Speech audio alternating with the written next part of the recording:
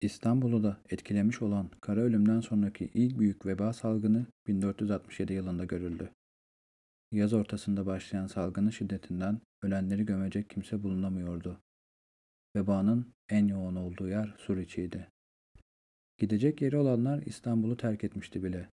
O sırada Arnavutluk seferinden dönmekte olan Fatih Sultan Mehmet, İstanbul'da salgın hastalık olduğunu öğrenince gelişini ertelemiş ve ancak kış aylarında salgının sona erdiği haberini aldıktan sonra şehre dönmüştü.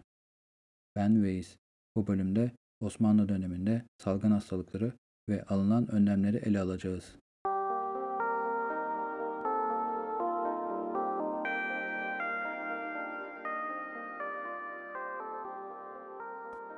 Her devirde binlerce insan grip, veba, kolera, tifüs gibi bulaşıcı ve salgın hastalıklardan hayatını kaybetmiştir. Her ne kadar asırlar, devirler değişse de hastalıklar tarih boyunca hep kendiliğinden söz ettirmeye başarmıştır. Salgın hastalıkların geçmişi insanlık tarihi kadar eskidir. Salgınlar yüzünden bugüne kadar milyonlarca insan hayatını kaybetmiş durumda. Savaşlarda ve doğal afetlerde ölenlerden daha çok insan salgın hastalıkların pençesinden kurtulamamıştır. Bunları 16. yüzyıl boyunca İstanbul'da aralıklarla devam etti. Bu yüzyılın ortalarında çıkan bir salgında sefirler ve zenginler İstanbul'u terk etmişti. Avusturya Macaristan seferi ve Türk mektuplarının yazarı Busbek, 1562'de çıkan salgının en şiddetli döneminde günde 500 kişinin öldüğünü yazıyordu. Evliya Çelebi 1568'deki salgında sur kapılarından binlerce cenazenin çıktığını söylüyordu. İstanbul Kadısı'na yazılan 6 Temmuz 1568 tarihli hükümle de hastaların şehir dışına sürülmesi emredilmişti.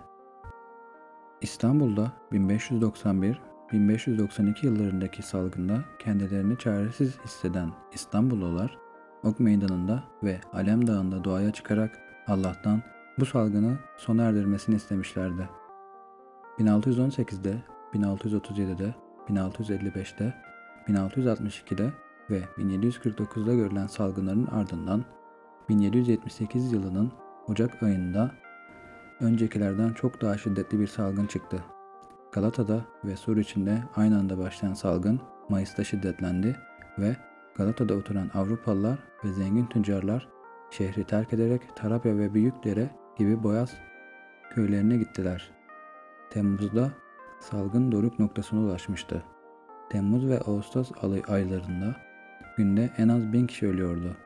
Eylül'de hafiflemeye başlayan salgın Kasım ayı başında sona erdi.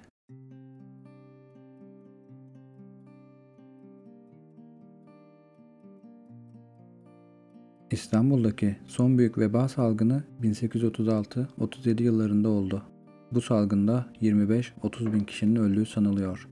Yabancılar vebadan korunmak amacıyla Beyoğlu sokaklarında siyah müşambalar içinde dolaşıyorlar.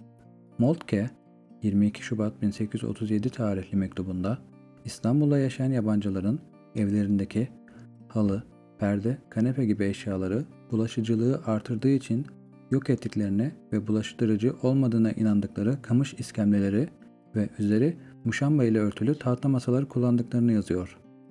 Bu salgın sırasında İstanbul'da bulunan bir Amerikalı anılarında salgının yazın başladığını, 3 ay sürdüğünü ve salgın doruk noktasındayken günde en az 1000 kişinin öldüğünü yazıyordu. II. Mahmut'un Yeniçeri Ocağı'nı ortadan kaldırdığı sene Rusya'da hızla yayılan bir kolera salgını baş gösterir. Bunun üzerine padişah, salgının İstanbul'a gelmemesi, gelirse de en az zararla atlatılması için hemen çeşitli önlemler aldırır. İstanbul'a gelen bütün gemiler 5 gün boyunca açıkta bekletilir ve mürettebatta yahut yolcularda hastalık belirtisi görülmez ise ancak o zaman limana gelmesine izin verilirdi.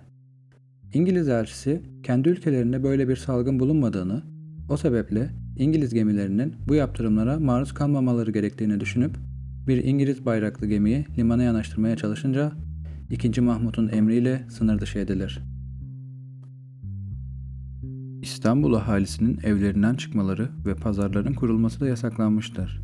Peki halk aç mı kalacaktı?